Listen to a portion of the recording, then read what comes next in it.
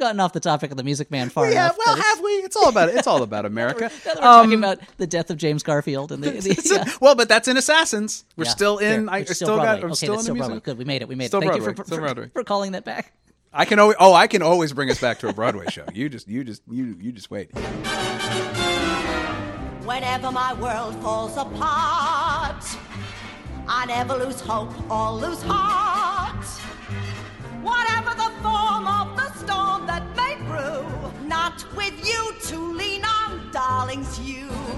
Hello and welcome to The Original Cast, a podcast about original cast albums and the people who love them. I'm Patrick Flynn. My guest today has done so much. He's won Emmys. He's a former head writer of The Daily Show, head writer of Mystery Science Theater 3000, best-selling comic book author, co-host of podcasts, including The Flophouse, The Who Was Podcast, and iPodius. Once conceived and pitched a Ziggy film, but I think his greatest achievement so far is that he's one of two guests on this podcast so far who can go to karaoke and unironically sing Weird Al Yankovic's I Lost on Jeopardy! It's Elliott Kalan, everybody! Thank you very much. I really appreciate it. I'm excited to be here. The use of the word best-selling for my comic book work is a little exaggerated. You know, that's a flattering way to put it, but yeah, I did come in second place when I was on Jeopardy! It's something that still burns. It still burns deeply. Yeah.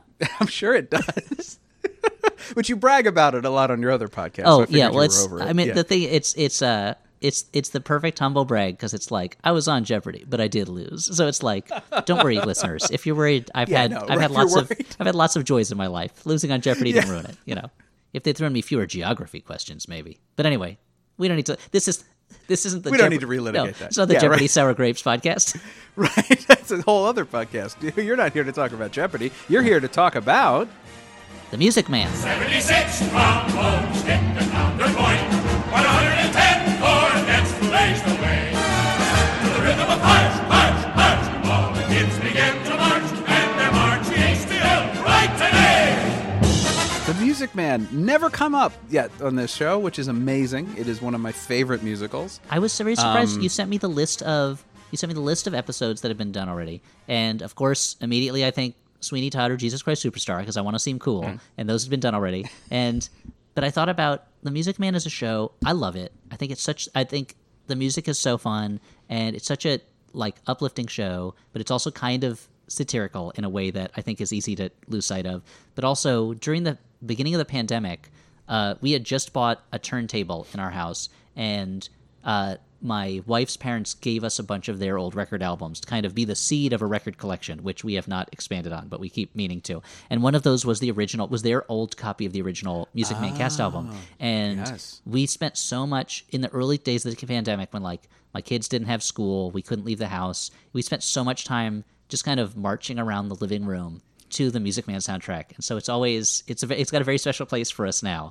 Truly how Meredith Willson meant for it to be enjoyed, as a record you listen to over and over again when you cannot leave the house because of a virus that's out there. Well, true. Well, yeah, that last part maybe not, but I think the first part he'd be down. Oh, sure, yeah, probably pretty good. Yeah. It's one of those. So when did it come into your life? How did the Music Man come into your life? To be honest, I didn't see it. First came into my life as seeing the movie, the old movie of it, when I was in my 20s already. I think I grew up in a Broadway going family.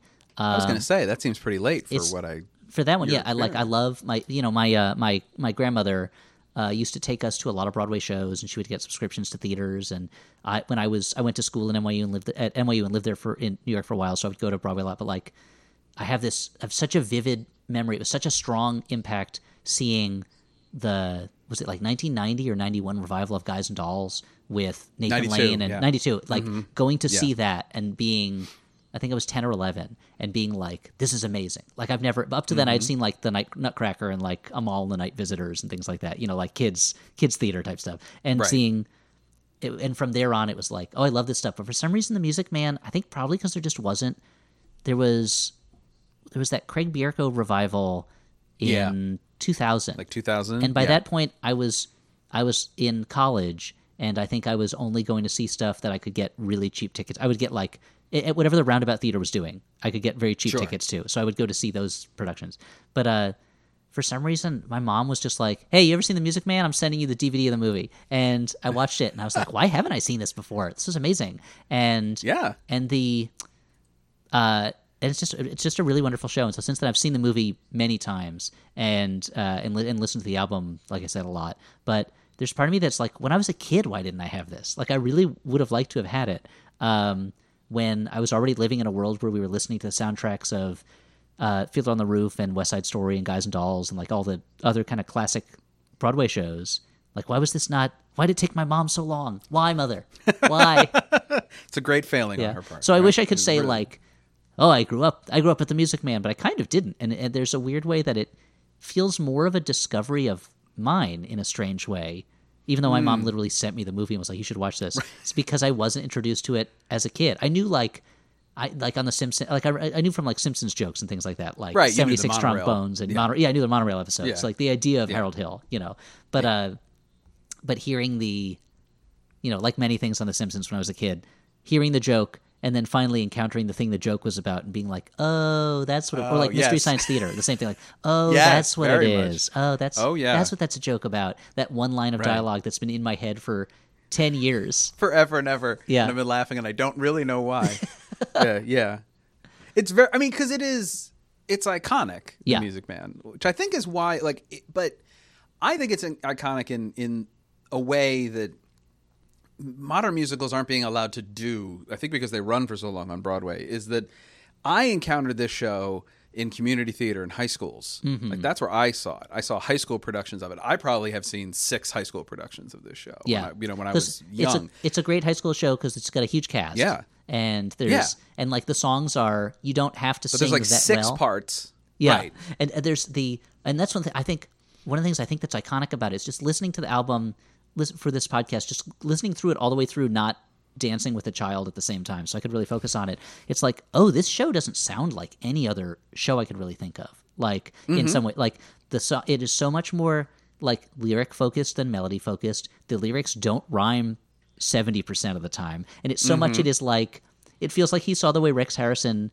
is in My Fair Lady and was like, yes, that is what everyone in this show will sound like most of the time. Is like talking this thing and we're talking a song, but we're not really singing it, and it's like, ugh.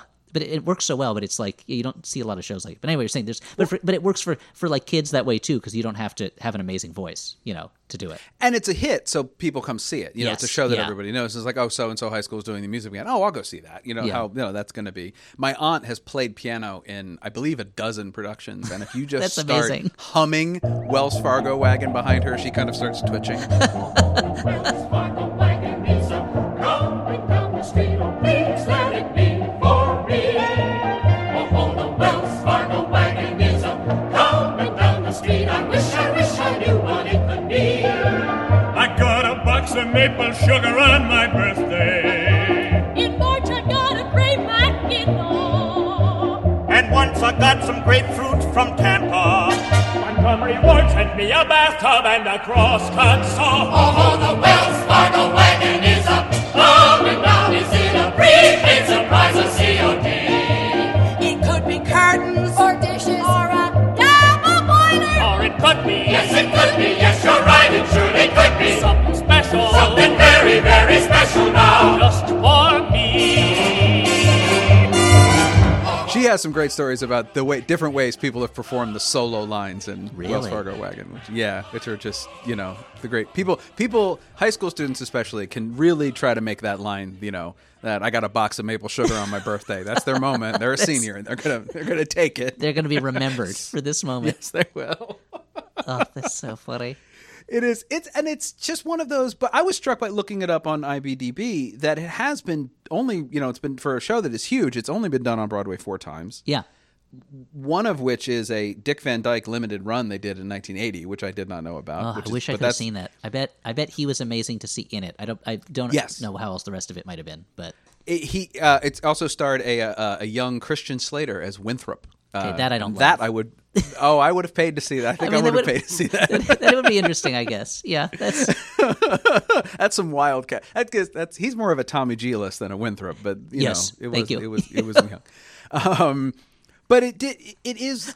I think because it lives more in the sort of community era. Like when they announced the new revival with Hugh Jackman, it felt kind of weird that they were doing Music Man, because I can see Music Man. You know what I mean? Like I can find that show.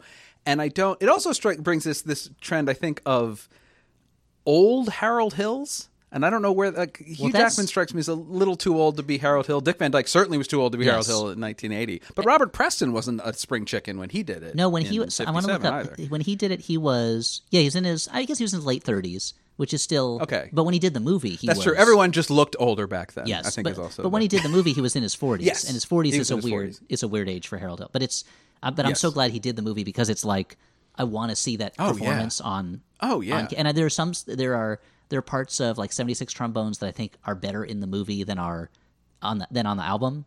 I think there are a couple times in the album where his voice is kind of losing it a little bit, and there are times in the so I'm glad the movie exists. But you're right. It's like this character should be like a young kind of like young, arrogant, like thinks he can do anything, doesn't play by the rules guy, but he's always played by kind of like middle-aged man.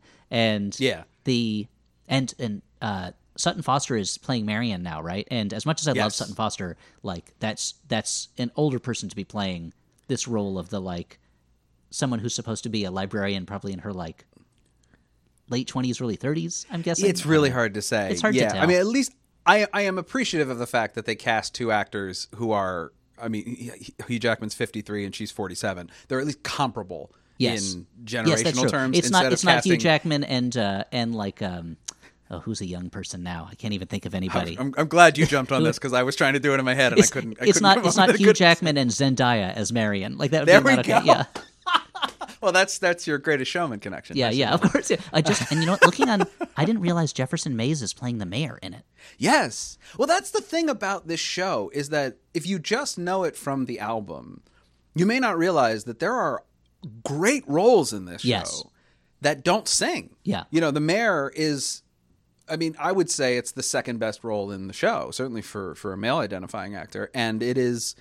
He has no songs. Yeah, you know, he may just sing has funny lines, but yeah, there's no so musical funny, songs. And it's another great reason for the movie to exist to have Paul Ford as Mayor Shin, and I mean Hermione Gingold as Mrs. Shin. I mean, those characters are just like absolutely wild, and they do such a great job with it of that great almost vaudevillian style. Characters that they are. It's so funny, and there's so much like I think that I haven't seen the current revival of it. I'd like to see it, but it's not.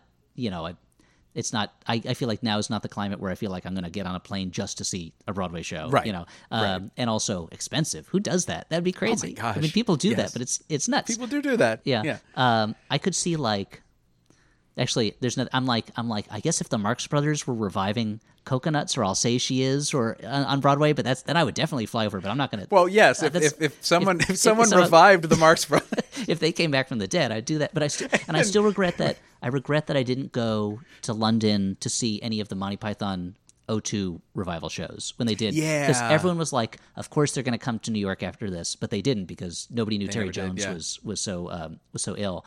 But from the reviews of the Hugh Jackman one, it feels like this one might not recognize, like it recognizes that the show is funny, but it might not recognize how bitingly funny the show is. That like the show is everything keeps saying about nostalgia in the reviews I've read, and I think what comes across to me at least in the movie a little bit, but especially in the cast album, is like this is a show that is old now, but it is about a time much older, and it is constantly poking fun at that time in the way, and not in the way of like things were silly back then when people did that, because the people making the show remembered that time. Like Meredith Willson's writing about a time when he was young, and so like that it is the same way that Singin' in the Rain is such an amazing movie in many ways, but also that it is such a sharp comedy about life in Hollywood in the 20s, a time when the people making the movie remembered. Like when they made that movie in the 50s, it wasn't like, oh, the silent era, that was the, dinosaur times. So like so Meredith Willson can be like, hey, remember in the 19-teens how goofy this stuff was? Like, remember how excited we were about that Wells Fargo wagon? That was ridiculous. Like remember how crazy it seemed when people were drinking near beer? Like this is like, that seemed so bad at the time, but now like there's something so satirical in it that I feel people don't kind of see right nowadays as much. And that's all the breakdown, whatever you want to call that breakdown section in the middle of You Got Trouble is, when he's going over the warning signs of the telltale signs of corruption. it's constant references to that period of time and what could be thought of as like rebuckling knickerbockers below the knee. Like, and I imagine in 1957 that got quite a good laugh. Mothers of River City, heed that warning before it's too late. Watch for the telltale signs of corruption. The minute your son leaves the house, does he rebuckle his knickerbockers below the knee? Is there a nicotine stain on his index finger? A dime novel hidden in the corn crib? Is he starting to memorize jokes from Captain Billy's whiz-bang? Are certain words creeping into his conversation? Words like swell and so's your old man. What if so, my friends? You got trouble. He mentions quoting jokes from Captain Billy's whiz-bang, and like that was a real magazine. So there are people who are like, it's like now if he was like, if he's like repeating all the lines Urkel has on TGIF, like the audience would be like, ha, I remember that. Like that's the equivalent, And but now when we watch it, it's just like antiquated. I remember reading a thing, and they were like, that was a real magazine. He's referencing a real thing. It's like, of course he is. That's what's funny about it to that audience. And but now it's just kind of this mush of. I think there's a lot of people. The older something gets, the harder it is for people to see that the time in between when it's set, when it was created, and eventually the Music Man. It'll be 100 years, or it'll be 300 years from now, and it'll be like when with Shakespeare plays, where it's like a lot of people I think don't realize that Shakespeare plays. A lot of them are not set in Shakespeare time. That like Hamlet is set long ago in the past, but or Macbeth is set a long time ago. They're like, this is what people talked like in Shakespeare days. But it's too bad to lose some of that. But I'm curious to see this new revival because it feels like that's so clear in the cast album, but I don't know how they handle it in the new one. So this is your uninformed Broadway beat reporter, Elliott Kalan, talking about shows he hasn't seen. Yeah. Like every true theater fan, espousing opinions about things he knows nothing about. Movie fans too. That's the best thing about being a movie fan. Oh, that's true. Is you can talk about movies you've never seen as if you know all about them. Well, I guess so. Where were you in your 20s? You were already on sort of the comedy path, right? You were on your path to being something, maybe not knowing exactly what you wanted to do. But you were in comedy. Correct? Yes, very much. I knew. I think since I knew I always wanted to be a writer since I was probably like 6 or 7. And I wanted to be and I gravitated toward and growing up it was the golden age of stand-up comedy on television. Like there were so many stand-up comedy shows on MTV and on VH1 and on Comedy Central and so I was just always watching stand-up comedy, to a lesser extent sketch comedy, and of course I was a kid, so like whatever stuff was on television during the day, whatever sitcoms or bad cartoons or syndicated old shows, I was watching. But so by this time I was in college and I was already writing and starting to write and perform sketch comedy very primitively, and I was like the kid who's like submitting comedy writing to like the New Yorker and getting rejected because of course I was like 17 years old. Like there's no and but was like knew I could write funny things. Like I would write funny things for like the school newspaper and stuff like that. And then and I was in college for screenwriting, but I wanted to be involved in comedy in some way. And so I guess I was but at the same time there was such darkness in me. Such serious darkness, Such Travis Bickle darkness in you. Exactly. The Travis Bickle darkness. But so at that time I think I was keyed in more to pick up the humor of it than anything else, And there was just something about it's such a funny show. Like the whole Rock Island song in the beginning where they're on the train. Oh, yeah. It's like, the other thing that I grew up on was Gilbert and Sullivan, and it reminds me so much of that. In my house, my mother was constantly playing D'Oyly Carte Opera Company CDs of, HMS Pinafore, Pirates of Penzance, and my grandmother loves that stuff. And my grandmother was like very much my gateway to culture, Like she would take me to see old movies, she would take me to see I guess she doesn't use them now because she's very elderly, but she had season tickets to the Metropolitan Opera for many, many years. And so, and she would take different grandchildren to different operas. And as the grandchildren got older and lost interest in opera, or wouldn't sit through it, I would get to see more and more. She'd be like, your cousin doesn't want to go see this Czech opera. Do you want to go see it? Yeah, sure. Of course I do. But, here's Yennefer. Yeah, exactly.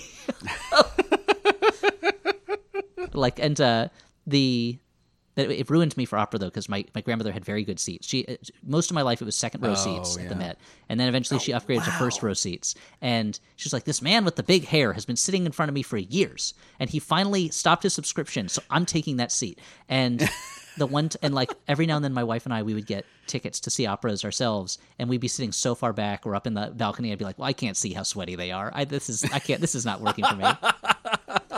But like, so that Gilbert and Sullivan vibe of like very funny like lyric writing and but like fast and there's something, that song, I just think it's very funny that they're this, and instantly the song is like, it's a show that is nostalgic for an earlier time period, and it opens with a song of people talking about how nostalgic they are for an even earlier time period.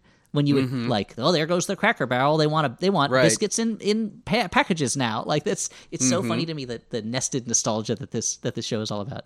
But just right from the beginning of it, it's like it's like, this is a funny show. There's going to be a love story in it, and there's going to be like some serious stuff, and the serious songs in it are very kind of the more generic ones, except for like Till There Was You, which is a gorgeous song, and yes, and Good Night My Someone, I think, is a really beautiful song. But there's like but otherwise it's like, look, these are going to be funny songs. We're going to be doing funny songs here. And as a writer, as a television writer, I've gotten to write lyrics for a lot of songs, and I'm constantly, depending on the musician. Some musicians are better. I can work with better than others at this.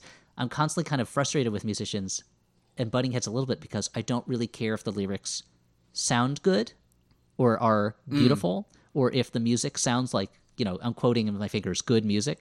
I want the lyrics to be funny, and a lot of times, like, and I feel like with this show, it's Meredith Willson is like, I'm gonna have these funny lyrics, then I'm gonna fit music to it, or I'm gonna write music and I'm gonna have the funny lyrics kind of around the songs. But it's not this feeling of like, I'm going to try to get some jokes in there, but really we've got to follow the sacred rules of songwriting and make these songs as melodically beautiful as possible to really register the instrument that is the human voice, or whatever. So I don't know. That's a long way of saying I think it's a funny show.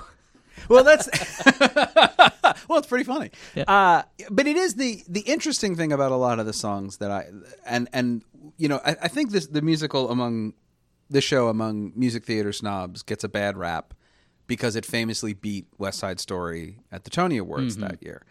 And, that's fine. I don't think either show was affected really by that experience in the long run. It's just too bad. And more people might know about West Side Story if it had these gotten days, that boost, Specifically whatever today. happened to that show? Whatever happened? Nobody talks about it anymore. Nobody talks about it anymore. But, of course,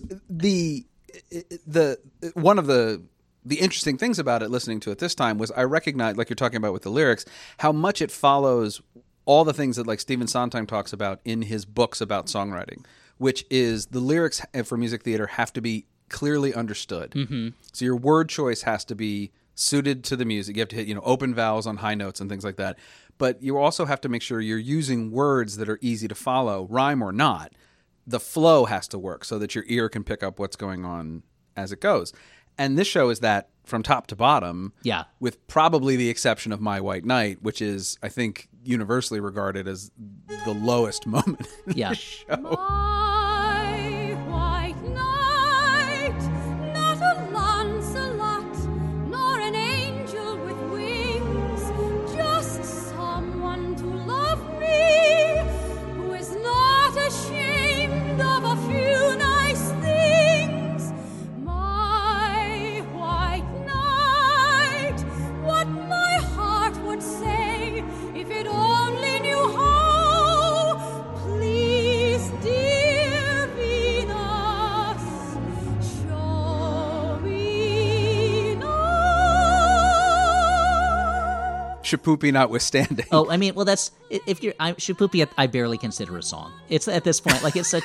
It's such a anytime, and like when I get to that part of the movie, I'll just skip it. Like I hate it so much. I don't like it. Oh, even Buddy Hackett's sort of wild, crazed delivery straight to the camera. I like that Buddy Hackett's doing it. I like him. Yeah, but it's the song sounds bad. It's a bad message. The lyrics are are just like everything about it, and also that it's making up a term, and the term doesn't sound like the thing it's supposed to be describing. Now a woman will kiss on the very first date is usually a hussy, and a woman will kiss on the second time out anything but fussy.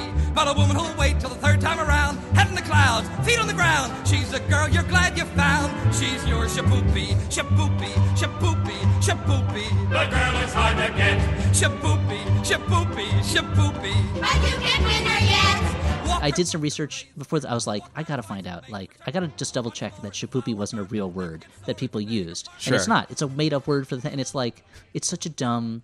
It's everything about it is so misconceived. And the other song, and the White Knight song is just kind of like, all right, this is just kind of like, this could be in any show. This could be anything. Do you know the lore behind My White Knight? No. So the legend is that Music Man was out of town, pretty much as is, but without My White Knight. And Frank Lesser came to see the show. There was some other song there in that position, I believe, as the story goes. Mm-hmm. And Frank Lesser went to see the show, and then the next day came around to Meredith Willson's hotel and handed him My White Knight and said, "Here, this is what your show needs. Put this in as the romantic number." And he did. I mean, obviously, My White Knight is the song in there, and didn't want credit and didn't want any of that. And that legend, I think, got a lot of traction because it was replaced. It's the only song that's replaced in the movie. And except for the "All I Want Is a Plain Man, All I Want Is a Quiet Man" section. So the legend is that Meredith Willson wrote that part, and then Frank Lesser wrote the rest of it. I don't know if it's true. It's a great story. I don't know if it's This is a good true story. or And not. the idea that like, Frank Lesser brought me a song. Like, I can't say no to him. Right. Like this. I guess I got to know to Frank Lesser. I guess I right? got to put it in, but it's like the same way that like I was doing a years and years ago. I was making a thing for the Daily Show that Larry David was doing the voiceover for, and he was like, and we were recording a voiceover, and he goes, just the first draft of it, knowing it was going to be rewritten at some point. He was like, "Oh, you should put this part in. You should have him say something like this, say a joke like this," and we were like, okay, like it doesn't really work with what we're doing, but like Larry David said it. And then we recorded it, and he goes, "Oh, I noticed you put that joke in. You didn't just put that in because I told you to put it in, did you?" And we're like, no, we really liked it. Okay, great. And then we cut it out of the edit, and we just didn't, but it was like, but it was that kind of thing where like, if the right person comes to you and says, "You need to put this in," you're like, okay, like I can't say no to Larry David, like in this comedy moment, like Meredith Wilson's like, I can't say no to Frank Lesser. Like, he's going to go to the show and he's going to see that it's not in there. He's going to see. Well, it's not like, it would be like if Larry David showed up to you and delivered. Yeah, like, that's true. This is what I'm going to say, and you'd be like, "Oh, okay, thanks, Larry." Because I imagine for him that's a weird sort of collaboration moment where he's just like thinking he's a comic pitching jokes, and you guys are like, "That's Larry David." Like, that's okay. I guess we'll just do what Larry David wants to do. It was really that he was either, at first it seemed like, okay, we got to do what he has to do, but then when he came back and he was like, "You didn't put that in just because I told you," it was like he was understanding the dynamic in a way that he hadn't understood before. That we were just two schmoes who work on this other show, and he's Larry David, and like, and also being like not wanting it to be that way. That like he wants that joke in there if we think it's funny, and he wanted to know that we thought it was funny. Like he doesn't want to be given a sop. But at the same time, it would probably hurt his feelings a little bit if we were like, a little bit. It's not I was good. going to say, we don't want to put it in. Although now that I look back, if there was anyone who would be able to roll with it eventually, it's probably Larry David. Yeah, it's probably Larry David. Yeah. But at the time, as a young man who was way below him, as I still am on the totem pole of Hollywood, so I can understand if Frank Lesser's just like I'm going to that Marx Brothers show. Frank Lesser comes up to me, he goes, "You should put this in your show." I'd be like, "Okay, yeah, of course, I got to do it." So they brought back the Marx Brothers. They brought back Frank Lesser. Like, we gotta. This is quite a resurrection machine you've got rolling over there. No, and they picked just the right people to use it on first. Yeah, right. The Marx Brothers and Frank Lesser. Oh my gosh, what a combination! Mm-hmm. He can rewrite "Baby It's Cold Outside." Finally, we can get the. We can finally, we can fix finally. that. Fix that. The nation has been crying. That's one of those. It's so funny. Every now and then, there's one of those cultural scandals, I guess, where it's like, do I need a strong opinion on "Baby It's Cold Outside"? I've gone years without encountering this song. Like, is it something I really need to, like, you don't want to sing it? I understand. That's fine. Oh, you like it? Okay, go ahead. Yeah. Like, it's not the, I can understand if people were mad when that was a huge song, when that was an enormous song, you couldn't get away from it. But it's just, I think it gets lumped into the general people don't like Christmas music Yes, that too. discourse, and it's one where you can have a good reason not to like a song, so gets banged. It's also, I'm going to say this. This might be controversial. This would be even more controversial than my statement on Shapoopy and how much I think. How much I don't like it. Is I think "Baby It's Cold Outside." I've never heard it performed in a way that didn't sound smug. That didn't sound like the performers were real smug and were like, "We're being so witty. This is so cute. Yeah, like this is aren't we adorable?" And it's always like, ugh, no, thank you. Because wasn't there a John Travolta, Olivia Newton-John version a couple years ago where they switched parts? Yes, yeah, to make it okay. Oh man, that was but it was. I don't know if songs can jump sharks, but that certainly felt like I'm like we're done now. Yeah, we should put that one away for a little while. That was Frank Lester came out of the machine. The revival machine was like, you know what, I think that song's shut over. it down. Right, just shut it down. Right, just shut it down. It's fine, guys. Don't worry about it. I have other songs. You may have heard of most. There's a lot of them. It's a deep catalog. I'm not. Yeah, I'm good. I'm doing okay. Right. People don't really know I wrote this song. They just know they know me for other things. It's fine. But I also noticed in listening to this from Wilson's sort of one of the genius things about it is there's this pervasive theme throughout the show that music is kind of magical. Yes. Music brings joy, music brings life, music brings happiness. And but he never really explicitly states that. Harold Hill doesn't have a big speech about how music is everybody, the thing that binds there's us. one thing that can break down the walls between human hearts. I'm telling you one just thing. It's music. I'm telling each of those notes is a bullet out of a gun, knocking down enemies. Pow, pow, pow. And those enemies are hate, disagreement, disenfranchisement. Like there's no scene like that, which I'm glad about. And there's very glad. Yeah, and there's something that it comes through much more. It's funny because in the soundtrack you just hear like the barbershop quartet type stuff. And it means you don't have the scene where he's teaching them how to sing, and like there's it's such a powerful thing how like he goes, singing is just slow talking, and he teaches these guys who don't like him how to sing, and for the rest of the movie, that's all they can do is sing together, and they love it. Yeah, and they can say things to people in a way that they couldn't express before, and even like the word he used goes, just say the word ice cream. Ice cream. It's like it's a word that just means pure delight, like and just joy, and like. You're right. It's woven all throughout it how music is the thing that lightens people's hearts, but without someone saying it, Well, and even at the beginning with like Rock Island, like it just comes out like music, the rhythm of it just comes out of the train and then creates the sequence. And like you reminded me, the Goodnight My Someone is just really, it's a piano lesson that then she sings on top of. That there's so many moments where the music just kind of emerges out of the ground and really prepares you for that wonderful, wonderful ending. Yeah. Which is just so great. Everybody playing so badly and everybody loving it because it is great. It's really great. And being so proud of it. Like there's the one thing I don't like in the ending is, and on the soundtrack at least, there's that finale where they're like kind of trading off lines from the songs, and just the way it's recorded with echoes, it makes it sound like it's what's rolling through Professor Harold Hill's head as he falls into a coma or something. Descends into madness. Like there's something kind of descends into madness. There's something kind of scary about it. But that the ending is not and I feel like this is there's this tightrope of satire and genuine like nostalgia sweetness, and it lands it so well. The fact that like the town comes together, he does make a town band. They're terrible, and like but everyone loves it, and then you have like. In the movie, at least, like you then see them playing and you hear the soundtrack version, and it's like they've kind of willed themselves through their own imagination into being a band, and it's like that. Yeah. You don't have to be. I think it's such a beautiful message. Like you don't have to be good at music to do music and to enjoy it. Yeah. Like, you can be bad at it, and it's still fun to do, which is a huge uplift for me because I can't sing. And I'm not good at music, but I'm going to do it anyway. And like that, but I spend so much of my time singing. You dedicate large portions of the Flap House to singing, so I imagine I love you it, certainly have a passion for it. Because it's purely joyful, and it annoys other people, and that gives me joy also. And that's your two favorite things. Yeah. There is also another thing that runs through this show is this dual identity of everybody, that everybody is one thing and then another. There's every character pretty much is introduced by someone else to someone else in the third person. So like from Harold Hill in the first scene, Charlie Cowell, which is the role I played when I did it in college, gives this long speech, but tells us who Harold Hill is, and then we meet him, and then we see what he does. Tommy Gillis is another, like the mayor gives this long screed about how he's from the wrong side of town and all that stuff, and then we see him behave in a way that is both those things at the same time. We see him set off a firecracker at the thing. Obviously, that's bad kid behavior.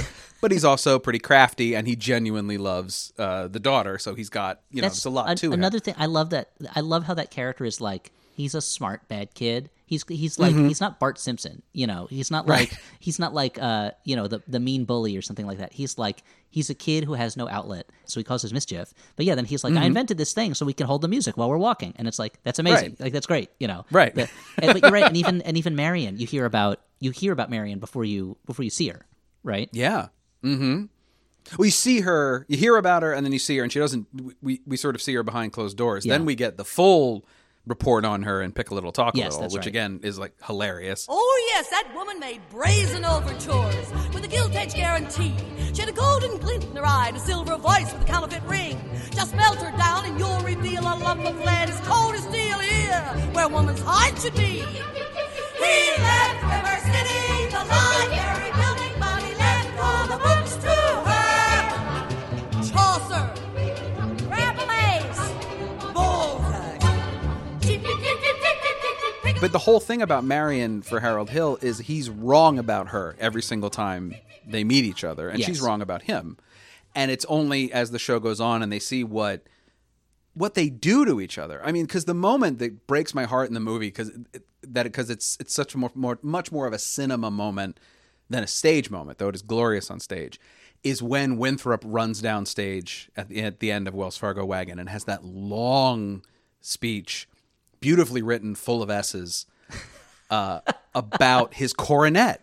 Yeah. And you see in the movie Shirley Jones just disintegrate in this like moment where her brother has completely come alive. Yeah. And all because of this guy who she knows is a fraud on some level, because she knows she has this thing from the book, knows he didn't graduate from his bona fides aren't real. Yeah. And also anyone who's really paying attention to him could probably tell right from the start that he's right a con man. Jump. Like almost instantly. Everything about him is slimy. It's very. We just recorded a Flophouse talking about the new Death in Venice. Or Death in Venice. The new Death on the Nile, not Death. Death on the Nile. Death on the Nile. Yeah, Death in Venice is a very different story than Death on the Nile. Very different story, right? And just like you never read it till I bought it for you. Yeah.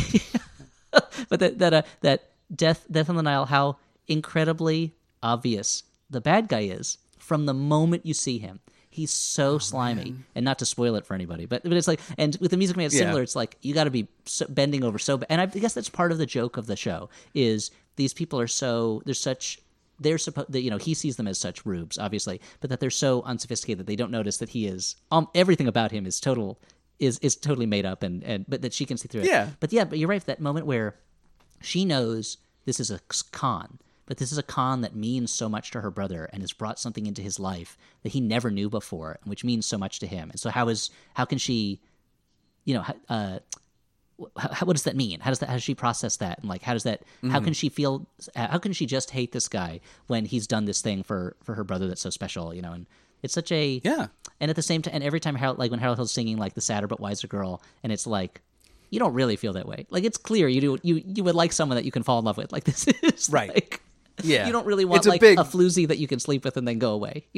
Right. It's the but that's not what he's saying exactly. What he's saying is, so there's an overarching, like there's a grand unifying theory I have about the Music Man, because I think too much about things, where, and this is not my original, the big reveal in this theory is not my original idea. I heard this from somebody else, but it plays for me because in Sadder But Wiser Girl, what he's really, you're right. I mean, he's talking about a woman with experience, a woman who has lived. He's a woman who, he doesn't want a woman who is, he doesn't want the pure virginal maiden that he's supposed to, in 1911, he's supposed to. In 1911, he was supposed to care for her. He doesn't want Ethel Toffelmeyer. Yeah. No bright-eyed, blushing, breathless baby doll baby. No, sir, that kind of child ties knots. No sailor ever knew. I preferred to take a chance on a more adult romance. No dewy young miss who keeps resisting. All the time she keeps insisting. No bright-eyed, wholesome, innocent female. No, sir, why she's the fisherman, I'm the fish you see. Plop! I flinch, I shy. When the lass with the delicate air walks by, I smile, I grin. When the gal with a touch of sin walks in, I hope and I pray for Hester to win just one more A. The sadder but wiser girl's the girl for me. The sadder but wiser girl for me. But the theory, the basic sort of conspiracy theory underneath the Music Man that people in music theater circles love to talk about is the idea that Winthrop is actually Marion's son. I don't know if you've heard this. No, before. I haven't. But it makes I could see it. I mean, it's a way of darkening it. It makes sense in a way. That what's the guy's name? Madison is Winthrop's father, and Marion is Winthrop's mother. It's a real Jack Nicholson situation. It is, to a certain extent, yeah. But it does. I've heard that espoused as a joke. I've heard it poo-pooed by people who I've offended more than one fan of the Music Man by suggesting that it might be true. How dare you? Well, I think that's very funny too, because it's like, that's not the Marion I know. When like, well, and it's the very not? like, well, just because he's so much younger, my mother had me when I was like, no, that's not what I'm saying. That's not what I'm saying. But it is like, you have to remember at that time it was very common for blah blah blah blah. Yeah. I get a lot of that. But what I'm more thinking of is I like the idea that for Marion as a character, either truth can be true. Either what she says about Uncle Matty, as she calls him, like being a benefactor, a friend of her father who took care of them and all that sort of thing. That can be true. But it can also be true that she had this life experience. She loved a man who was much older than her. Would have been very frowned upon in the town they live in. They had a son together. Like that would have obviously also been tremendously frowned upon, but there was a way they could cloak it. But it has given her this experience. It has hardened her as a person that when Harold Hill comes in and she knows he has a secret and is not everything he claims to be, there is a mutual connection there. I like that. It's like we're all lying, we're all not quite telling the truth, but that doesn't mean we're not good people. That doesn't mean we don't want good things, that kind of stuff. That also that like so when what I like about that, it's fun as a theory. If someone did a production where that was explicit, I might be like, I don't know, but no. But I like it as a theory because I think like you're getting at it's like, so when he's singing the sadder but wiser girl, he doesn't know he's singing about Marion, but he is. Yes, and exactly. when she's singing about her white knight, it's because that's the opposite of the experience she's had. It's not. What's her name in Guys and Dolls singing about, and I will meet him when the time. Yeah, when you time have is right. yourself, folks. Scarsdale Galahad, right? The breakfast eating Brooks Brothers type. Like, it's not someone who doesn't know anything else in life and is projecting a fan. It's someone who's like, I just want my white knight. I've been through this. This is not what life has given me. I want someone who's just going to take care of me and stay with me rather than, who wants me. Yeah. I mean, it's the real feel. Like the thing I like about My White Knight is that she's singing like, I just want somebody who wants me. And if occasionally he thinks about the things that I think about too, that would be great. Yeah. But really, I just want him to want me more than he wants everybody else. Yeah. And that's beautiful. Like, that's a really nice, I wish the song was better, but it's a beautiful it's a beautiful intention moment. As opposed to so then it goes a little bit of Shapoopy, which is a bad song with a bad intention. So My White Knight is a bad song with a good intention. That's true. I guess yes, you would have to put Shapoopy gets convicted on for cause. I think, you can prove you can prove cause and motivation on that one. This is not a the Shapoopy the House Committee on Shapoopy really made its case that that Shapoopy was intending the things that it was saying. Senator, oh my! I can't even imagine. And what did the man say? What did the man say after that? He said to give her a squeeze when she wasn't looking, and if you got a squeeze back, that's fancy cooking. Okay, I think our case is closed. Thank you for your time. Yeah, Mr. Wolfington, what did you mean by fancy cooking? Could you enumerate that? But again, I would like to remind the committee I didn't write this song. I just performed it on Broadway. It's not my words. It's a character I played.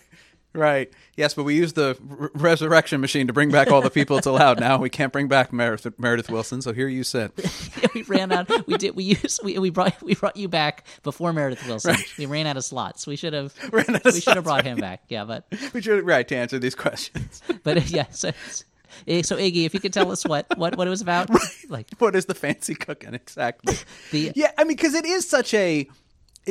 But it really, songs like that in shows like this fascinate me because they are purely functional. It really reveals the thing that makes a Broadway show or a live show, forget Broadway show, a live show different from a film is that the reason Shapoopy exists is to kick off Act 2 with a bang, to get our energy way up because we're going to get into a lot of slow romantic plot stuff, and we need to get, we ended on Wells Fargo Wagon. We can't just like slump into Act 2. We have to jump into it. Yeah. So here we go. And I assume also to give Robert Preston a little break. Yes. That, instead of having him do the high energy number, give it to his sidekick so that he can, because he's been busting himself all act, and he's still got. Does he have any other big stuff after that? I don't remember. He has a lot of scenes, but he really takes Act 2 because he dances in Shapoopy usually. Comes in at the end of Shapoopy, dances with Marion, but he doesn't sing again until there was you at the end of the act, virtually. Because at that point you have to assume that after doing You Got Trouble and 76 Trombones and the Sad But Wiser, like it's a lot of big songs from him in the beginning. And you have to now I'm imagining. Meredith Willson is like, has a song for Robert Preston in that act, and Robert Preston's like, my voice can't handle it. Meredith, you got to put something else in there. You got to put something else. Well, I do have this song that I threw away as soon as I wrote it. Right. Put it in there. As I was writing it, I was erasing it. It was a really weird experience. I should say, musically, it's not a bad song. The only issue I have with it is with the lyrics, and I mean, musically, it's not an amazing song. It's certainly not. It's another one where it's like it's functional. Yeah, it's functional, exactly. But it's if it was about something else. I mean, I just remember when I first watched this first time, just being so thinking the terms shapoopy was so strange. Like it's not. Yeah. It just does. It's not a word that sounds like what it's supposed to be communicating. And you watch it, and it is one of those times where the show stops, and it's literally like, and this character is performing the song for the other characters. So it's not like So it's like. I get what you're saying. Like you got to start that act with energy, but then it's like, what's going on with this show? Like where's the show going? Hold on. Yeah, because but that's if you look at, so especially from this period, I mean, you look at Broadway shows from like why certain, like you feel like that's a weird time to have a song, or why does this character get to sing in this moment?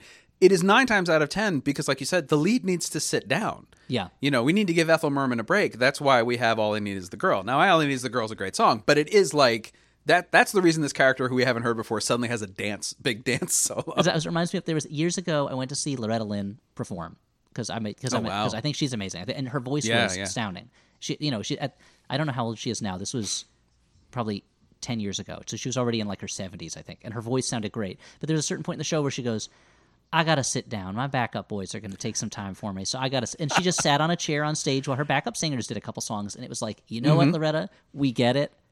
Yeah. Go for it. Like this is... And then she got back up and she did, a bunch of her... She only sang her hits. I remember someone requested... She goes, someone was yelling out a song from the album she did that Jack White produced. And she turns... Oh, sure. And she turns to that woman in the audience. She goes, honey, I don't remember any of my new songs. And it's like... And that was so funny, but it's like, but I get it. Like if you're the performer that the whole show is resting on, it takes a colossal amount of energy to not have to take that time, and you want to build it into the show so that the second act is you're not dealing with a performer who's flagging, through it. Yeah, because they got to do it again tomorrow. Yes, like they got to do it 8 times a week sometimes. Like yeah. I am always fascinated from a writing standpoint of like all those little decisions you have to make in a musical because it's live and it's on stage, and we, like you said, we have to give characters a break. We have to slide things over. We have to change the set. It's my favorite example of that is in Guys and Dolls for I think it's Sue Me. Yeah, it is Sue Me. That's right. That's the one that Nathan Detroit and his fiance sing down. They sing it down in front of the curtain because behind them they're changing the set from the crap shooter to the prayer hall, and like they just needed like 10 minutes to do that, so they give them like this comedy scene and song, which then was cut from subsequent productions because people were like, well, it was just written to change the set and we can do that faster now, and then reinstated in the 92 production because it is actually hilariously funny and very good song. Really fun. Yeah. I never knew that they removed it from the other version because it's a really funny moment. It was removed from the next revival, whatever the next revival was, took it out, and then it kind of like it was in and out for a while, but 92 kind of slammed it right back in, and people don't cut that anymore. That 92 production was just like so like, and I went into it as a kid, so I didn't know. I had no other versions of Guys and Dolls to compare it to, but but just seeing it, it was like, oh, this is like this. It was hard. It's hard for me to imagine like a better introduction for like a kid like me to Broadway to see that production and be like, it's super funny. there's that one boring song that what her dad the sings. dad sings. More, Yeah, I cannot wish you. There's only one boring man. song, and then but that like it's so funny. The songs are so catchy, and even the ones like that. There's like second tier songs that are great. Like there's like "Luck Be a Lady" and all the other big ones, and then you've got like "Marry the Man Tomorrow" or whatever it's called, which is Marry the Man "Marry the Man Today," Today," which is like Yeah. It's not one of the like top songs in it, but still such a fun a great song. song. Like it's so good. Yeah. Like there's so many good songs in it, and so to see that and that they did it in that production, it was like that. It was so we're not updating this. Like we're doing Right. this like we're not gonna try to set it now or something like that, and just. But they. I guess they updated it somewhat in some ways, but like it wasn't. Well, they kind of Dick Tracy'd it a little bit. Yeah, they did Dick Tracy a little bit. That's true. They cartooned it up a little bit, but a little bit, not a ton, but a little. Not so they much. Stylized not it. so much that everyone was like, like some of the characters were, but also that but that the cast was astounding. It's Well, just they stylized the design of it. Yes, They didn't yes. stylize the performances, which I think was a good Jerry Zaks decision. Who also directed this revival of The Music Man, coincidentally. Oh, I didn't realize that. To bring it up, to heighten the world that the characters exist in, but recognizing that the characters are already heightened. Yes, I don't yeah. need to like. There's already a I don't character whose need- name is Nicely, and he just says nicely, Right. nicely all the time. Like, I don't need Nathan Lane to try to do more. I No, just exactly. need Nathan Lane to do Nathan Lane. Yeah. But I remember a moment in that where it's like they have to go into the sewers, like that's where the craps game is going to be, and just watching them go down a manhole and then go into the sewers on stage and like everything lifts up. And I think until I saw the Spider-Man musical, I didn't see a piece of stagecraft that so astounded me until that moment, where it felt like the whole theater was going underground with them. But again, this is my memory of it from years and years ago, so I don't know how successful it really was, but. Have you looked at, speaking of that though, have you looked at any production photos of the original Music Man? Lately? Not lately. I think just the ones that are on the sleeve, on the album sleeve. On the sleeve? Yeah. But I otherwise, am no. fascinated by the fact, and this is actually true if you look up West Side Story from the same year, obviously, too, how Broadway sets of the 1950s and 60s were basically high school sets of the 1980s and 90s. Yeah. Like it is really like it's just a painted backdrop, bare stage, couple of props, but like it's just a flat or something Yeah. That's just straight and looks like it was painted by your high school, teacher. And just to put out there and like to look at that, like that's what production values used to be. And then in the next decade, they got more and more complicated in the 60s and obviously into the 70s. And then eventually Cameron McIntosh came along and, Bob's your uncle. That's the end of that.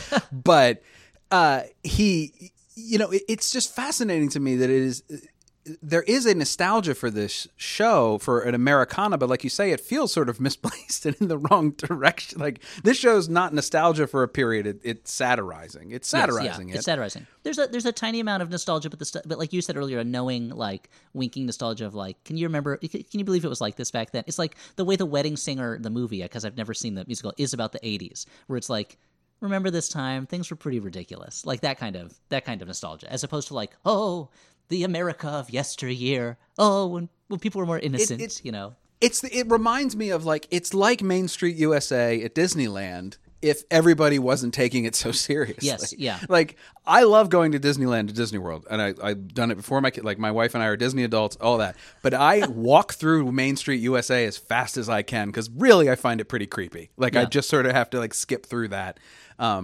The cookies are good, but other than that, like it's just like I know at Disneyland there's this one place where you can go in and watch 6 different old Mickey Mouse cartoons at the same time, and like that's a great place for kids to rest their legs at the end of a long day. Yeah, but otherwise, I miss that at Disney World when we go there. But yeah, it is. Main Street USA is sort of like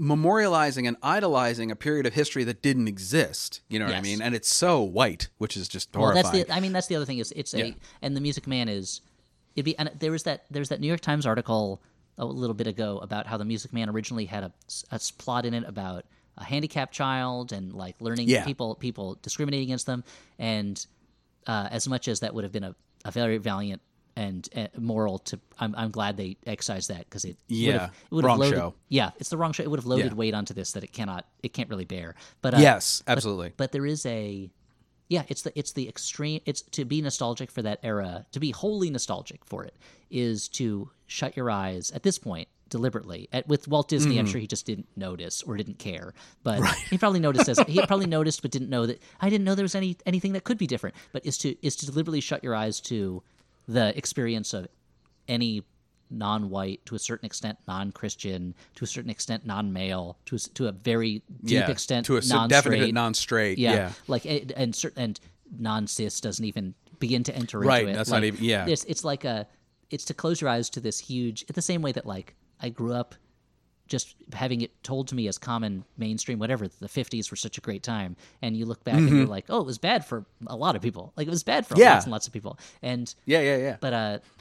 But yeah, that the Music Man is not. I feel like it's not nostalgia in that same unquestioning. Well, way. because it's like you say, it's nostalgic, but nostalgic in I think a way where it's like, I mean, not because it's also not like you say, like these people were so dumb or weren't these people wacky. It was like, look at how these people behaved. Isn't it silly? And also, isn't it pretty much how we behave now? Yes, yeah. Like, isn't this pretty much? And that's the best kind of nostalgia for me. Is the stuff that looks back honestly. And in looking back honestly, often recognizes that we haven't changed. Like the costumes have changed and the words have changed, but the attitudes are still very, very much the same. And this is not a show, like I said, this is not a show to put, disabled rights or racism onto. Like like you say, it can't sustain that weight. There's that little bit of like clearly the bad boy in town comes from an immigrant family. It's like Polish, It's Polish, yeah. But I think explicitly, And there's a way to do the show where where that's a black character instead of a white character. But at that point, the show is trying to step over a puddle and then falls into the puddle turns out to be 10 feet deep, and it drowns it. Like it's just it's not the right show for a heavier or a more realistic message. But it still says. But I think you're right. It still says something about like these people. What it really is these people are so eager to be fooled. And isn't that crazy that they were so unsophisticated? They were so eager to be fooled. Hey, guess what? That's our world. Yeah. Like that's what we live in. Like that's what it is. There's two kinds of. I feel like there's two kinds of satire that work. Most satire does not work. As someone who spent much of his career in satire, I've now come around to the idea that does not work usually. That there's what I would call like grotesque satire, like hostile satire. The rule of all satire that I've come up with that I'll tell anybody, but is that satire exaggerates to expose. Or exaggerates to reveal, where I'm going to take a thing you don't even notice because you take it for so much for granted, and I'm going to exaggerate it to such a grotesque degree that you can't help but see it and recognize that there's a problem with it. And the best version of that, although it's not funny, is Dr. Strangelove, a movie that is very scary, but it's not funny. There's very few good jokes in it. But they're like, hey, everyone takes it for granted that we live in this world where two countries could just kill everyone at the same time. I'm going to exaggerate it to such a degree that you recognize this is insanity. And so the Music Man kind of does that with a little bit of this, but the other kind of satire is the one where it's like that's the first kind of satire. I'm going to exaggerate it so much that it becomes scary, that it becomes you're uncomfortable with it and it bothers you. It's aggressive. And the other kind of satire is this one where it's like, isn't that silly? Isn't that amazing? It's you. Like that is this thing. Can you believe that people act that way? You do that. That's us. Like it's and the Music Man pulls that off. I feel like so well when the people making it either recognize that or want to highlight it, as opposed to like. That's what I keep hearing, and again, I haven't seen the revival, but I keep hearing about the revival of is it's like the revival is nostalgic for like the Broadway of yesterday. Like you're talking about where it's just, hey, it was just a bunch of great songs and big energy in front of a bunch of painted flats, and you know what? People walked out humming a tune, and it wasn't this complicated Hamilton stuff, and it was with all the rapping, and it wasn't this, and it's not this difficult multiculturalism. Yeah, exactly. And it's not it's not your spring awakening gloominess, It's just fun stuff, and it reminds me of. And I wonder if, like you're saying, there's so many high school productions of Music Man. It reminds me in a lot of ways of my favorite play of all time. I think we'll see if I feel this way in a couple years. My favorite play of all time is Our Town, which I think is such. It's like a show that gets a bad rap. I think because high schools do it a lot, and high schools do it a lot because there's a lot of characters in it, and it can be, if you're not watching it right, it becomes nostalgia. When you're watching it right, it is about how life is really sad and really scary, and you've got to take advantage of the moment to love somebody because you're going to die someday and you can't go back and they're going to lose you. And if you go back, and we walk through our lives with such blinders on about the things around us, and it's only once we've lost them that we really notice them, and by then it's too late. And I think it's such a gorgeous show, but it's easy to do in a school because there's no sets, there's no costumes, and there's like 20 characters. There's 500 people in it. There's 500 people. So like, because it's set in a small town and there's so much like, Grover's Corners. It's a funny little place. There's and I think a lot of schools just don't do the last act. Also, so it's like my wife talks a lot about seeing her big Broadway introduction. She grew up in Northern California, so the access to Broadway, which I took for granted growing up. Oh, every kid gets to do this, gets to go into New York and see Broadway shows all the time, was partly this kid's production of Into the Woods that they did for children where they just do the first act and they don't do the second act. Yeah, and Into the Woods Junior. Yeah, Into the Woods Junior. That's what it's called. When you license it, it's called Into the Woods Junior. Because that makes me think it's that like Jim Henson's Into the Woods Babies. But like, it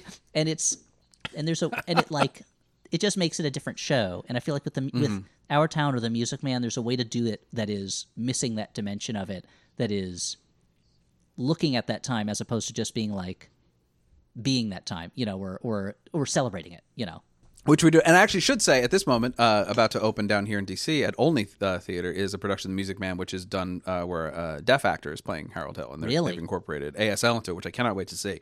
The show can sustain that. It can sustain that kind of level of modernism, if you want to call that. You don't have to cast it straight all white, and you don't have to cast it all straight, and you don't have to cast it, in the boring way. Yeah, it can sustain that kind of level. But if you try to put more weight on anything in this show, it's just going to collapse because it doesn't.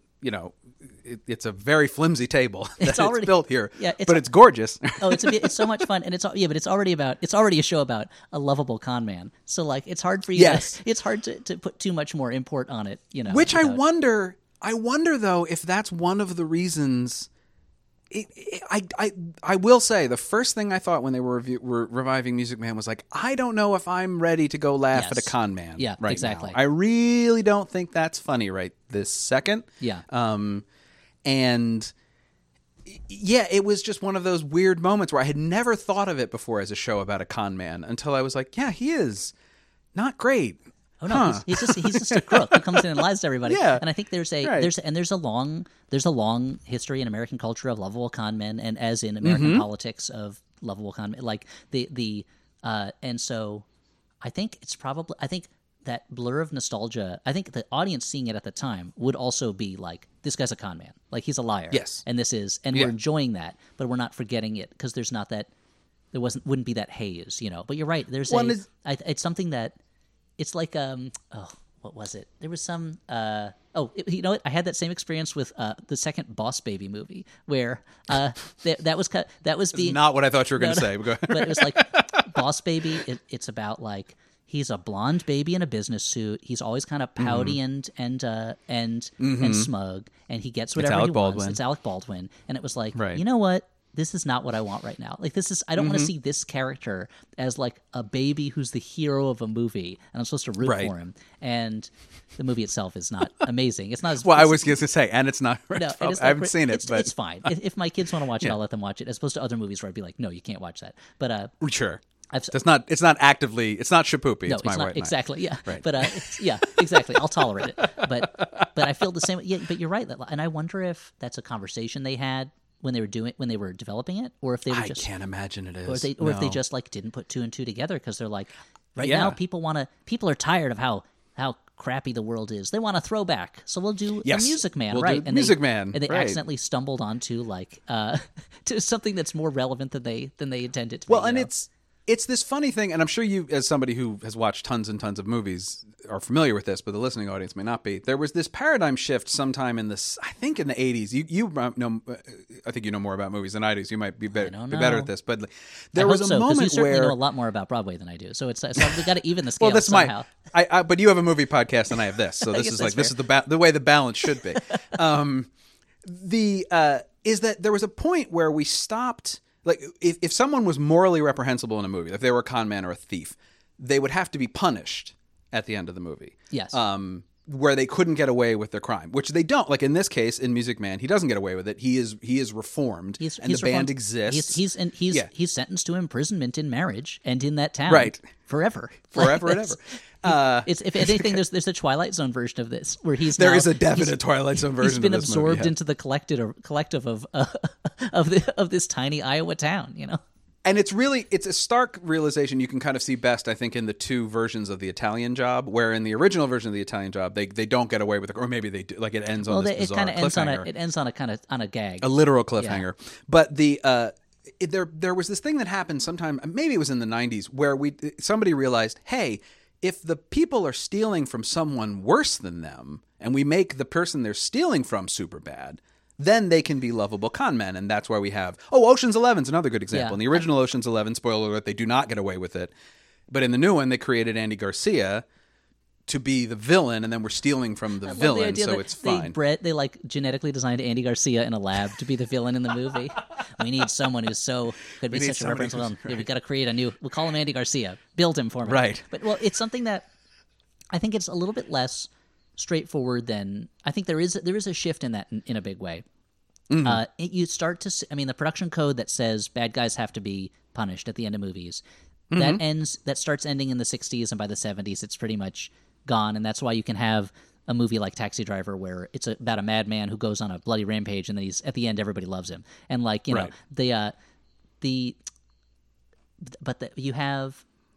before that, but it's not like that's a new thing in culture, because like that's Robin Hood, is like he's a thief, sure, he's stealing from bad guys. Yeah. But there was definitely a point where it's like, so from the mid 30s until like around the late 60s, Hollywood operated under these rules where a hero had to be good or had to be bad in reform or something like that, or had to be punished again if they did something bad.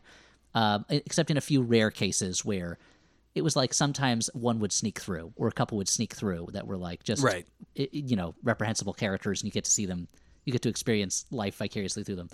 Then in the 70s, you get the time when it's like you finally get movies about losers and lowlife and scumbags, and sometimes the punishment is just that their life continues to be bad. I think what you're getting is by the 80s and 90s, there's a sense, even more so, that audiences don't like unlikable characters, and they need to like the hero. And so if you're gonna do a story where the hero does something that's ostensibly bad, then you need an even worse person. And I hadn't thought about this in years. I wrote a paper on a similar subject when I was in school, when I was at NYU, about the movie Brute Force, which is a great prison break movie, where and that all the hoops that the movie has to jump through to make you okay with guys who are doing a prison break, that like either they're wrongly convicted or they're World War II veterans, and the warden is a sadistic madman who listens to Wagner as he beats the prisoners with a rubber pipe. Like, it's all like all the things they have to do so that you're on the side of prisoners killing guards and getting out of this prison. And and at a certain point, it was like all of major filmmaking was like, well, we don't want unlikable characters. People are turned off by that, and so if they're a crook, they've got to be stealing from a villain. If they're a serial killer, then they have to kill other serial killers, or something. It's that. But I think, The Music Man, I bet you if they made a movie version of it now and it didn't have this glow of nostalgia and sacredness about it, then it would be like, okay, there's this guy who runs the town who's like Mr. Potter from It's a Wonderful Life, and Harold Hill's con is gonna also be the way that they like get the town back from him. They're gonna and wreck that's him, What was so funny about playing Charlie Cowell, who is the villain of The Music Man, he's only in scene 1 and the end of Act 2. And he shows like, remember up. Me, folks? Hey. Yeah, right, here we go. My aunt and uncle came to see the show, and at intermission said to each other, he's in the rest of the show, right? Like, he wouldn't tell us to come see this if he wasn't in it. And has the great joke of having the briefcase full of anvils, which is an excellent joke. But it's traveling anvil salesman, which is a great. Isn't that a great joke? And you're just like, God, man, wish I thought of that. But so he's the one who shows up and tries to, like, with the evidence against Harold Hill. He's right. He represents in the show to me the boring, authoritarian sort of like the person you hate at the meeting who stands up and screams a lot of stuff. And they're right, but you're missing the point. It's fun what we're doing over on this side. And they get that by having Charlie Cowell be lecherous and just sort of smarmy. And he gets to be the outlet of the sort of Mr. Potter character at the end, so that the mayor can swing back around. That's right. And be a good guy. Because the mayor's the one who comes in and screams, "Where's the band?" And he's like, what? And the band shows up, and then they play. And then Charlie Cowell kind of is kicked out at the end, and the town gets to be happy in its delusion. Still a deluded group of people, but now they have music. So it's something that There's a obviously little Meredith bit of Willson that, was yeah. aware of. Yeah, that you need to have a bad guy, you need to have the counteracting force, but like we say, it's not really interested in that so much No, because and Harold Hill's a lovable character. He's so charismatic, and Robert Preston is so dynamic in the role. Oh, And yeah. I imagine Hugh Jackman Yeah. probably is too, but Robert Preston is. I think the fact that I really know Robert Preston for this role and like a handful of other small things, and whereas Yes. Hugh Jackman, no matter what he does, he's Wolverine. Like it's like. It's a good thing he got the my boy house, from he's Oz P.T. out of his- Barnum, but out I of his take your system. point. Or well, P.T. Barnum. Right. Even P.T. Barnum, it's like pop your claws, P.T. Like, come on, you're the biggest sideshow attraction of them all. Like, you're a Wolverine, but Your bones are made of metal. you're the amazing metal skeleton man. Like, come on, You heal immediately. like, but Come on. that Robert Preston is so charismatic and dynamic and never stops moving and always has a and genuinely likable, in a lot of ways. Yeah. But it reminds me, what you're talking about reminds me a lot of like the movie Ghostbusters, which I grew up on. Like that's when I was a kid, I probably watched that movie, that and The Dark Crystal, probably more than any other movie. And Ghostbusters, the bad guy in the movie is the representative from the EPA yeah. who says you can't have a nuclear reactor in the basement of an old firehouse, and if you're going to be storing ghosts and using a technology no one's ever seen before that explodes occasionally, then the government needs to regulate it. And they're like, what dick? And all they do with him is they just make him kind of a prig. Like that's all they can do. And it's I've reached a certain age where I was like, I think Bill Murray is the bad guy in almost all of his movies. And like, I love Groundhog Day, and one of the reasons I love it is because it's like, yeah, Bill Murray's kind of a dick, and he changes over time and becomes like an okay guy, as opposed to his other movies where it's like he says whatever he wants, he does whatever he wants, and people love him for it. And that's just even Scrooged, it still kind of feels like the movie doesn't want him to change that badly. They want him to turn into Bill Murray. They don't want to, and so it's like. So like, he goes from being evil Bill Murray to Bill Murray. Yeah, to just regular Bill Murray. Yeah. To just puckish. To Stripes prankster Bill Murray. Bill Murray. Right. Yeah. And so like, you're right that there's whereas the Music Man, even with that character, I still feel like the Music Man is like, this guy comes in, he's a con man, he never stops being a con man, but his con is so powerful that everyone believes in it, and it just becomes their new reality. And that is a very disquieting message now, when when we're still living through, we haven't finished living through that. And America still, and won't for quite a while. Yeah, America's still slumbering through it. And so there's something about, and I wonder if people going to see it feel that on an unconscious level, and it kind of helps them the same way that like, the song "Who's Afraid of the Big Bad Wolf" became such a big hit during the Depression, where it was like, this was not a song written about the Depression, it's about three pigs singing about a wolf. And but it became like people connected to it. So on such a emotional level, I wonder if there are people who see the Music Man and kind of feel that in their bones and connect to it, and like what happens to them about that. I don't know. Or it's probably just, it's probably just tourists and old people going to the Broadway show. It seems that way to me. Yeah. Well, no one else can afford it because the tickets are like $300 a pop or whatever it is. Ridiculous. Which is well, and that's you talked about how in the old days Broadway sets were nothing. They were high school sets. That was when Broadway was affordable. That was when you could decide to go to a Broadway show that night, and the best ticket in the house cost $7. With inflation now it would probably be like $30 some odd dollars. But it was still within reach. And there's I'm sure you probably talked about the William Goldman book on the podcast before, right? Where he says in it at the end, he says prices are going up. If they keep going up, Broadway's just going to be tourists and old people. He's like, right now the top tickets cost as much as $10 or $15, and it's like that Broadway is not. And part of the reason I think is because production values have gotten in trying to compete with TV and movies and all that stuff, and just trying to live up to the fantasies of the directors. The production values. Well, have it's so also huge, Yeah, I mean, Hal Prince always said that Broadway was always expensive, and if you check. I think from the 70s up, he's right. Like if you check inflation, it doesn't really. If you adjust for inflation, which I did once, because there's a line in Pippin, which came out in like 71, I believe, or 72, where the Ben Vereen says to the audience, "You're not going to disappoint these people at $25 a seat, are you?" And I did an inflation calculator and was like, "Okay, that's like $125. That's a lot.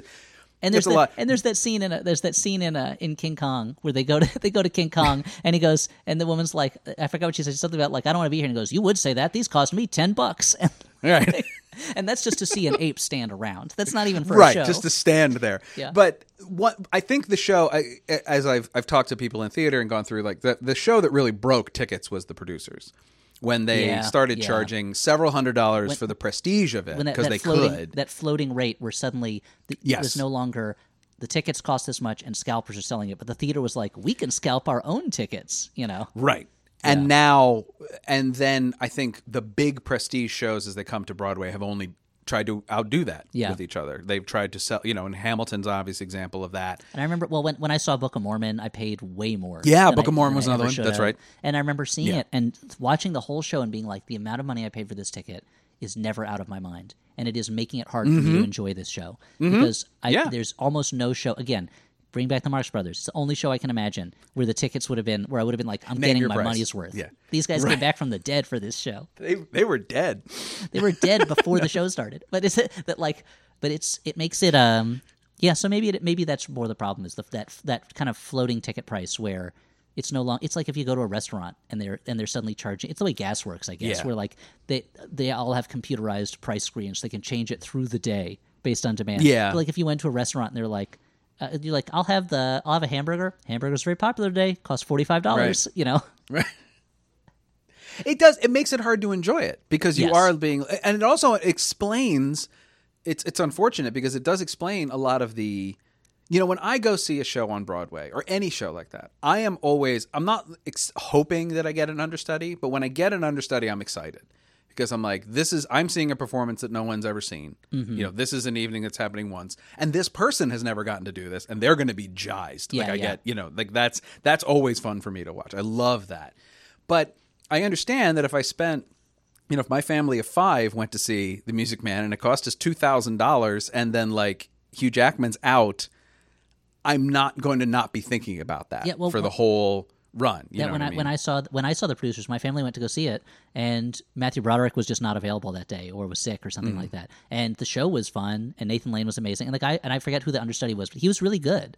But my family, all they could talk about at dinner afterwards was like, I just wish I could have seen it with Matthew Broderick. And having seen Matthew Broderick in other shows, he's great on stage. I love he's a great performer too. But it was still a really good show, But I at a certain point, and it's such a unending kind of vicious cycle. Because it's like, to justify these tickets, we need a big name.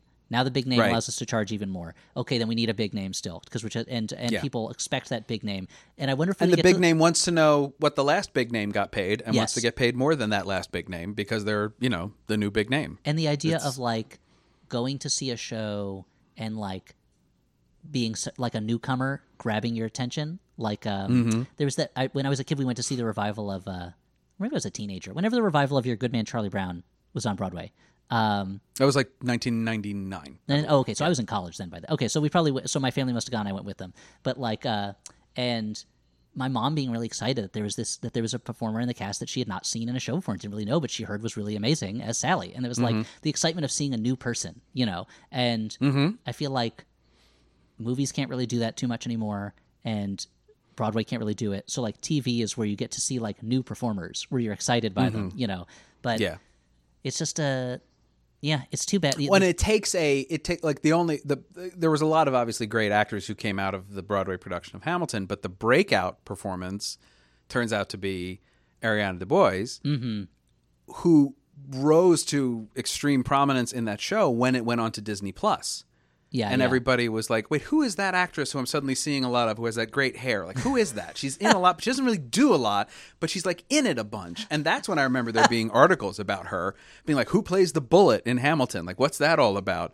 And that's when she became somebody that people were talking about. So it's still the filmed version that got her to be a breakout, from literally the chorus to a breakout. Well, so it's such a, and that's exciting when it happens. But I feel like, I know. I remember seeing Hamilton when I was seeing that run, and it was like, and going to see it when on one of the days that Lin-Manuel Miranda was not doing it, and it was the other guy doing it, who in some ways I think was better. I actually liked his performance a little bit more, but I felt like, but that so much of that cast was unknown to me because I wasn't plugged into the into the Broadway community or kind of whatever communities they were pulling from the other performers, like Daveed Diggs from the kind of rap circles that he was in. And so that was one of those few times. Now that I say this, that was one of those few times where seeing all these performers where I was like, that's great. She's great. He's great. I don't know these people that well. Like, this is really exciting. But even that was kind of overshadowed by the already knowing who Lin-Manuel Miranda was, and like him being kind by of the like, Hamilton of it all. Yeah, I mean, exactly. that is the rare. Well, because Book of Mormon, as you mentioned before, was kind of the same way. Book of Mormon didn't have any stars in it, but it was a juggernaut of a show. Yes, and it propelled. There's always those shows that come along every couple of years, like Avenue Q or things, where these shows just explode onto the stage, and it's the show that's the star. Yeah. And the people who come out of it also, generally become something. And they're all very, very good. But it is that's where those sort of things come from. But those are usually, in that case, like the writer is a star. Yes, yeah. The premise is a star. There is something about it that is easily sellable and digestible. So we don't need a star. We don't need the big, you're not going to see whoever, in Hugh Jackman, the Music Man, you're going to see, it's the show about Muppets and they curse. Yes, yeah, exactly. Here we go. I remember my family going to see Urinetown, and it was just the title basically. And my grandmother was so That's a offended. great show. Was so offended by the title, but it was like the offense was what was drawing her in. Like that's what we were all like. Well, the title has urine in the name. Like we got to find out what the show is about.